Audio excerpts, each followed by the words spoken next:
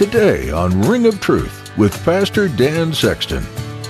And every time you're around it, or you're in anguish, every time you're around a particular person or a group of people, and you know hanging out with them is just bad for you, separate yourself. Don't continue in it. Don't continue to go there or live there. Separate.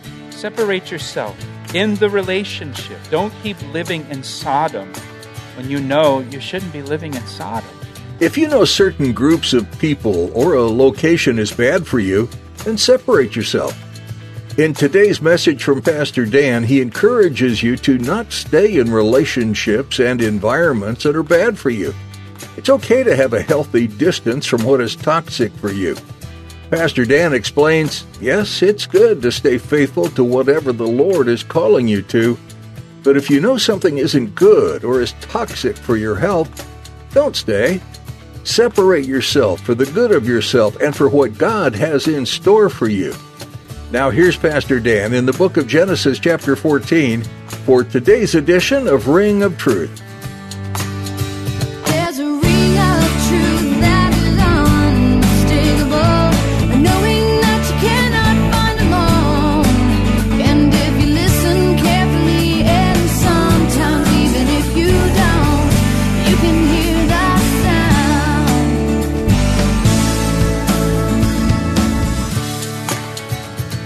Look at verse 5.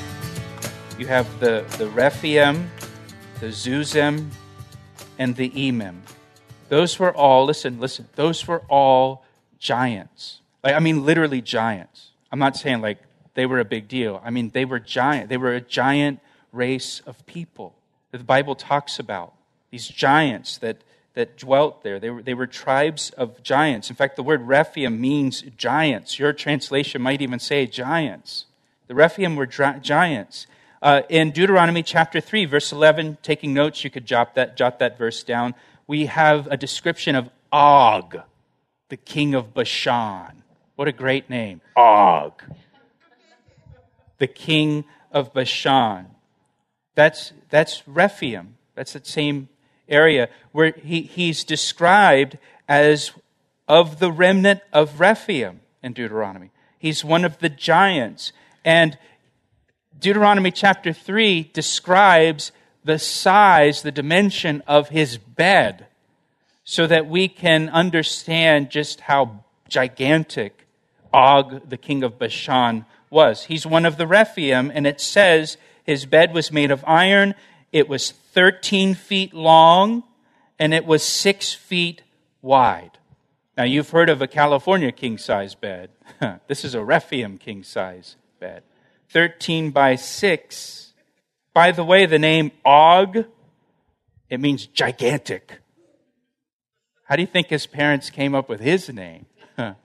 What should we call him? How about gigantic? Look how big he is. He's a remnant of the giants, we're told. He's a remnant of the Rephaim.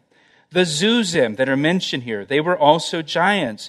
Elsewhere in the Bible, they are called the Zamzummim, because that's what people said when they saw them. Zamzummim. Look how big they are. They're huge. Zuzim, that's mentioned here, that name means roving creatures. Roving creatures. These giants that just roamed the earth in that area. Emim, the Emim. Emim means terrorizing. Now, why do you think people called them the Emim? Because they were terrorizing. It was to just see them was terrorizing. These were all giants. Goliath, you know the story of David and Goliath. Goliath descended from the Rephaim. He was a remnant of the giants. If you remember when Moses sent the 12 spies into the promised land, and they're in the promised land for 40 days, and they come back, and 10 of the spies have a bad report about the promised land. And what did they say in their bad report? They said, there's giants in the land. And we're like grasshoppers in their sight. And the children of Israel didn't go into the promised land, in part because there were giants in the land. The Rephaim were in the land. Now here, the reason we're told that is because the armies of Chedorlaomer, they came up against the armies of these giants, and they just rolled right over them.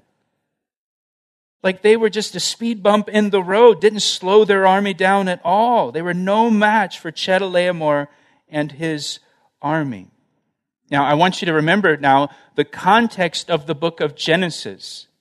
Moses penned the book of Genesis while they were in the wilderness. Moses penned the book of Genesis while the children of Israel were in the wilderness right after the 12 spies came back and said, there's giants in the land. We're like grasshoppers in their sight. And the people lifted their voices and they wept to the Lord. And they decided not to go into the promised land because of the giants that were in the land. They were too afraid to go in. They didn't believe God could defeat those giants, so they didn't go in because of their unbelief. And now here are the children of Israel. They're the original audience to the book of Genesis. Here they are in the wilderness after failing to trust God to go into the promised land. They didn't believe God could defeat those giants that were in the promised land. And here they are reading this story about Chedorlaomer's army, and Chedorlaomer's army defeated the giants. And they're probably thinking as they're reading this, whoa, this guy Chedorlaomer, his army defeated the giants that we're terrified of. I'd hate to come up against Chedorlaomer's army. He's more powerful than the giants. But here's the lesson. Abram did trust God. Abram did trust God. And Abram defeated Chedorlaomer.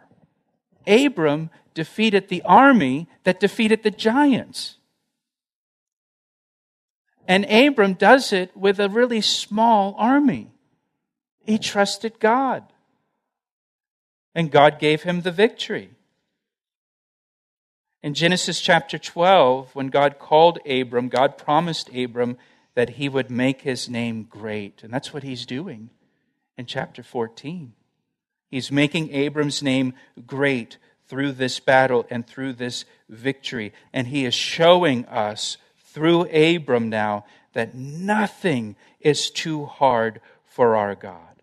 In Deuteronomy chapter 20, verse 4, it says, "For the Lord your God is he who goes with you to fight for you against your enemies to save you," just as he did for Abram.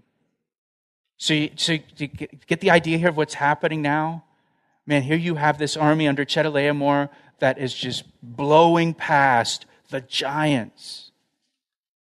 The same giants, the ancestors to the giants that the children of Israel are afraid of. And then Abram trusts God and defeats Chedorlaomer. Amazing. So now in verse 6, we have also mentioned the Horites, and we're told that they lived in Mount Seir.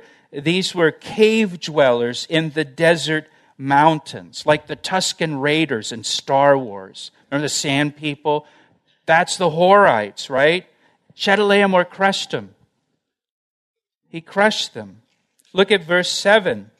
Chedorlaomer came to Kadesh, it says in verse 7. That's Kadesh Barnea.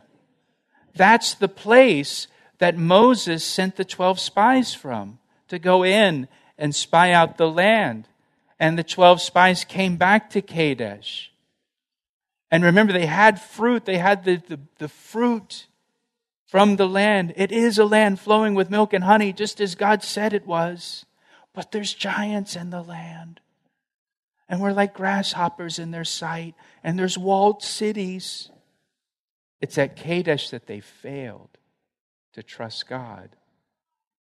And here the army of Chedorlaomer comes to Kadesh and conquered the Amalekites and conquered the Amorites. And the Amalekites and Amorites were both tribes that troubled the children of Israel in their wilderness years. While they were in the wilderness, they were constantly dealing with the Amalekites and the Amorites, attacking them. And Chedorlaomer's army defeated the Amalekites and the Amorites. Like, these are all, man, this guy's more powerful than their enemies. And then finally, verse 8 and 9, you have the battle against the 5 kings that included Sodom and Gomorrah. Verse 8 says, and the king of Sodom, the king of Gomorrah, the king of Admah, the king of Zeboim, and the king of Bela, that is Zoar, went out and joined together in battle in the valley of Siddim against Chedorlaomer and against the other 3 kings that are with Chedorlaomer. Verse 10 says, now the valley of Siddim was full of asphalt pits, tar pits, and the kings of Sodom and Gomorrah fled. Some fell there. The idea is they fell into the tar pits. They fell into the slime and died. And the remainder fled into the mountains. So the 5 kings that included Sodom and Gomorrah were defeated. Then verse 11, then they took all the goods of Sodom and Gomorrah and all their provisions and went their way. They spoiled the cities. They took the spoils of the cities of Sodom and Gomorrah. Verse 12 tells us, and they also took Lot, Abram's brother's son. Now notice, who dwelt in Sodom, and his goods, and departed. Lot was living in Sodom at this point. I mentioned this last week, but with Lot, we see this slow progression into compromise. This slow progression into compromise, or a downward progression into compromise. If you remember in the last chapter, Lot lifted his eyes towards Sodom. First he looked, and then he decided to pitch his tent near Sodom. Now he's living in Sodom. You're listening to Ring of Truth with Pastor Dan Sexton of Calvary Chapel, Ellicott City, Maryland. We'll return to the second half of today's message in a moment. But first, here's a word from Pastor Dan. It's my privilege to share the Word of God with you through our radio ministry, Ring of Truth. Thank you for tuning in each day. Hey, I would love to hear from you. Will you take a moment to email me to tell me how these daily studies have ministered to you? I want to hear your story. You can email me through our website at calvaryec.com. That's calvaryec.com. Thanks, Pastor Dan. Now let's join him again for the conclusion of today's edition of Ring of Truth. And it gets worse when we get to chapter 19. Lot is sitting in the gate of Sodom. That means Lot became a leader of the city of Sodom. He's a prominent person in that city. And you can look at the life of Lot and you see that his compromise, it has a history. Compromise and sin always has a history. You can always trace it back to decisions that were made in your life and in my life where I decided to do this, and then I decided to do that, and then I decided to do that, and that's how I ended up where I am. There's always a history to it. There's always a pattern that you can follow to see how you got there. 2 Peter chapter 2 tells us that Lot was a righteous man, but he was in anguish, it says, over the filthy conduct of the wicked people of Sodom. He was in anguish over the immorality of that city, and it says, and he was tormented by seeing and hearing their lawless deeds. Lot was righteous. Lot knew right from wrong. Lot knew that Sodom was wicked. He was in anguish, living there because of the immorality. But here's the thing, Lot didn't leave. He didn't leave. He didn't move away. In fact, after he's rescued here by Abram, he moves back to Sodom and continues to live there. Lot should have left. Lot should have left Sodom. He should have separated himself from Sodom. And listen, if you know something is wrong, if you know something is bad for you to be around, and you're in anguish every time you do it, and every time you're around it, or you're in anguish every time you're around a particular person or a group of people, and you know hanging out with them is just bad for you, separate yourself. Don't continue in it. Don't continue to go there or live there. Separate. Separate yourself in the relationship. Don't keep living in Sodom when you know you shouldn't be living in Sodom. Lot continued to live in Sodom. So Lot is taken captive by these armies. They carry him away. They depart. He's now a slave as they leave. Verse 13, then one who had escaped from the battle came and told Abram the Hebrew, for he dwelt by the terebinth trees of Mamre, the Amorite, brother of Eshcol and brother of Aner, and they were allies of Abram. So a person who escaped comes to tell Abram what happened to Lot. And notice in verse 13, he's described as Abram the Hebrew. This is the first time we see the word Hebrew in the Bible. The word Hebrew, listen, it means one from beyond. One from beyond. The Hebrew language is very descriptive, right? Abraham was from beyond the Euphrates River. He wasn't from there. So they called him the Hebrew, the one from beyond. The name Hebrew shows that Abram was considered an outsider by the Canaanites. He's not from here. He's not one of us. He's a stranger. He's an outsider. You know, Hebrews 11 says Abram lived as a stranger and foreigner in the land. He was from beyond. You know, for us, we live in the world, but we're not supposed to be of the world. Right? We should be strangers in this world. We should feel like outsiders. And the way that we live in this world and the way we conduct ourselves in front of other people should show that we're outsiders. We're not part of this world. Our lives should be noticeably different from the way that the world lives. So that people would label us, just like they labeled Abram.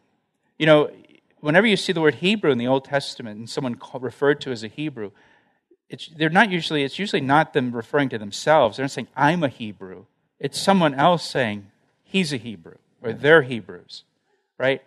They're from beyond. They're outsiders. There was something different about the way that they lived that other people could look on and say, they're not from here. They're not our people. They're different. And that's how it should be for us. Others should be able to look on and say, there's something different about the way that person lives. They're not like us. Now watch what happens in verse 14. Now when Abram heard that his brother was taken captive, he armed his 318 trained servants who were born in his own house, and he went in pursuit, hot pursuit, as far as Dan. Remember, Dan's way up in the northern part of Israel. And Abram was in Hebron, kind of in the central or southern central part of Israel.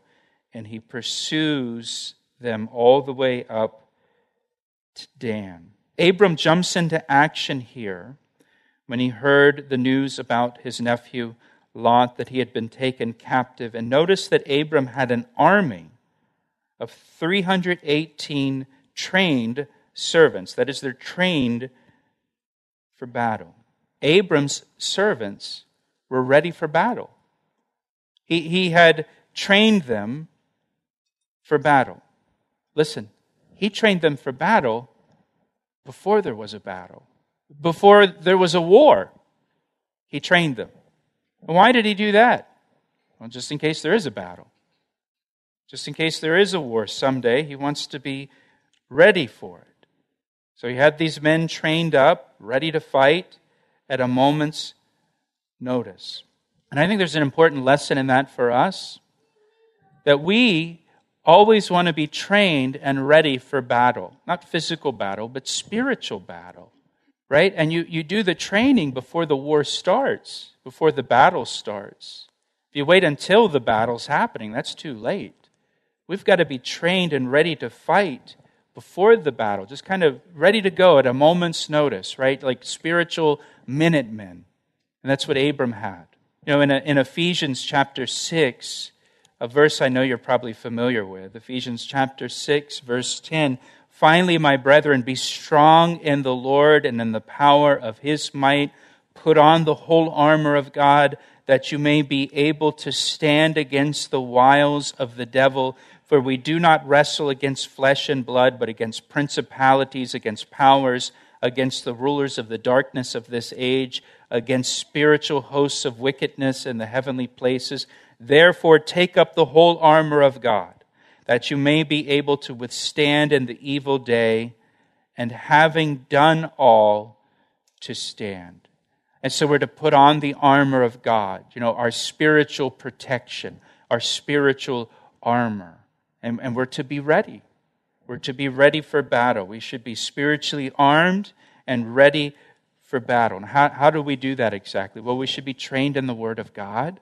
You should be able to handle the Word of God, the sword of the Spirit.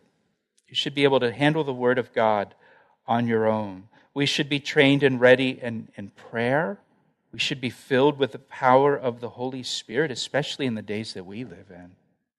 I would say probably for all of us, with the things that are going on in the world over the last 5 or 6 months or whatever it's been, you quickly realized whether you were trained for battle or not, right? Once they shut churches down and you're kind of on your own spiritually, you knew, I knew, you knew just how trained up and ready we were for that. And I would say in the days that we live in, we want to be trained, we want to be ready.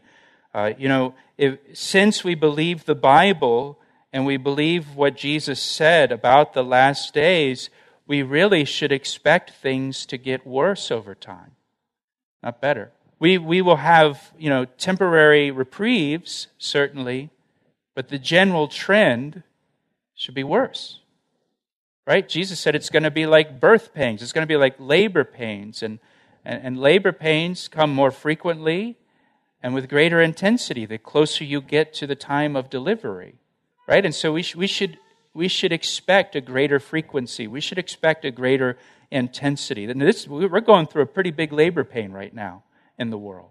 And this is what doctors would call a transition contraction, right? But at the same time, we shouldn't be surprised by that because Jesus said these things would happen in the world. So we want to be ready for that. We want to be ready. We want to be trained up for all of that. Abram had 318 servants trained and ready for battle long before there was ever a battle, long before he knew what the battle would be. But Abram knew at some point there's going to be a battle to fight. And so I want to be prepared for it.